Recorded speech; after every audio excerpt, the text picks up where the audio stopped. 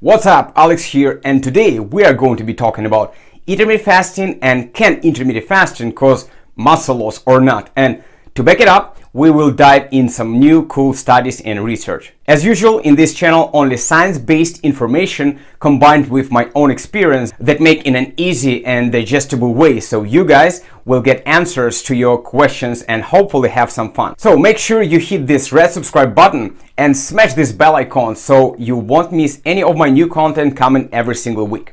Let's go. I'm gonna save your time and won't talk about how to break a fast in this video because I have another video talking about this right here, and you can check it after finishing this video. In the description down below I will put the links.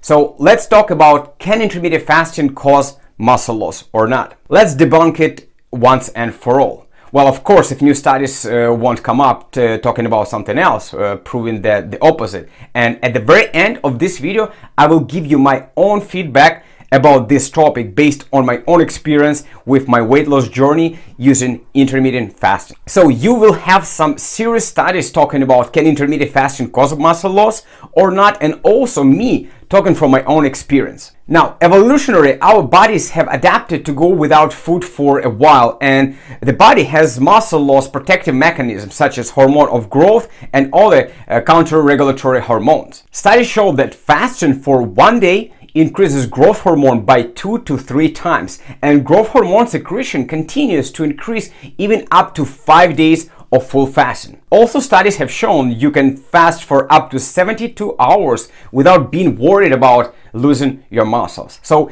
in this case, our normal intermittent fasting window for 16 or 20 hours definitely won't be a problem. Now, recent clinical evidence also shows that repeated fasting does not cause muscle loss. In 2010 studies of alternate daily fasting, and alternate fasting simply means you do intermittent fasting one day and the other day you don't fast. So in this study of alternate daily fasting, patients were able to lose significant fat mass with no change in lean mass. So in this schedule, subjects eat normally on feeding days and alternate that with a day of fasting. But before we move to our next cool study with alternative fasting and standard caloric restriction method, I want you first of all like this video if you enjoy it, and then let me know what is your biggest struggle with fasting.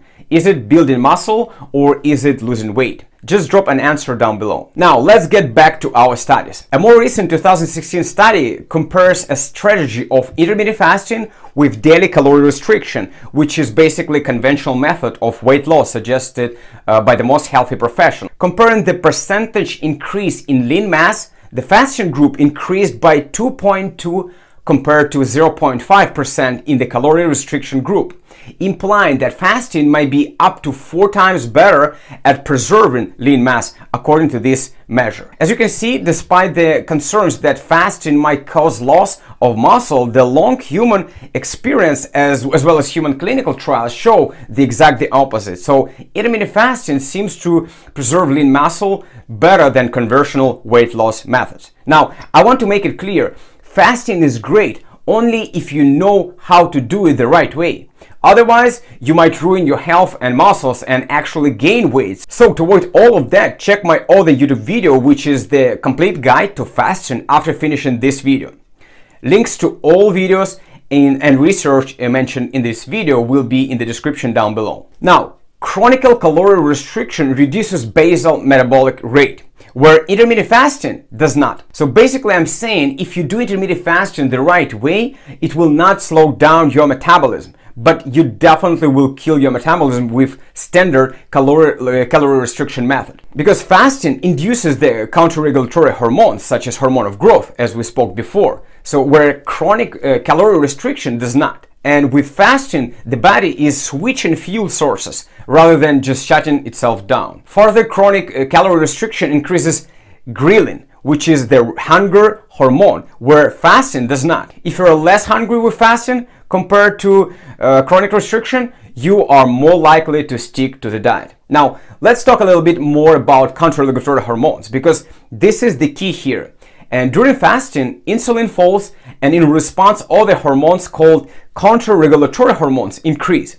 As insulin goes up, these counter-regulatory hormones go down. When insulin goes down, well, these hormones basically go up. So as you can see, by doing intermittent fasting, we keep our blood sugar and insulin level pretty much low, and it allows those counter-regulatory hormones such as hormone of growth, cortisol, adrenaline, and noradrenaline go up, and this system helps our body to burn fat and preserve muscle. So in my own experience, I can say that I have personally tried fasting for quite a while, and I can say with 100% confidence I build muscle while burning fat. And you can see my weight loss journey and my body transformation in this playlist right here, where I'm showing basically my workout routines, I'm showing my meal plans and whatnot. And to learn even more about intermittent fasting and how to do it the right way, click on this playlist right here.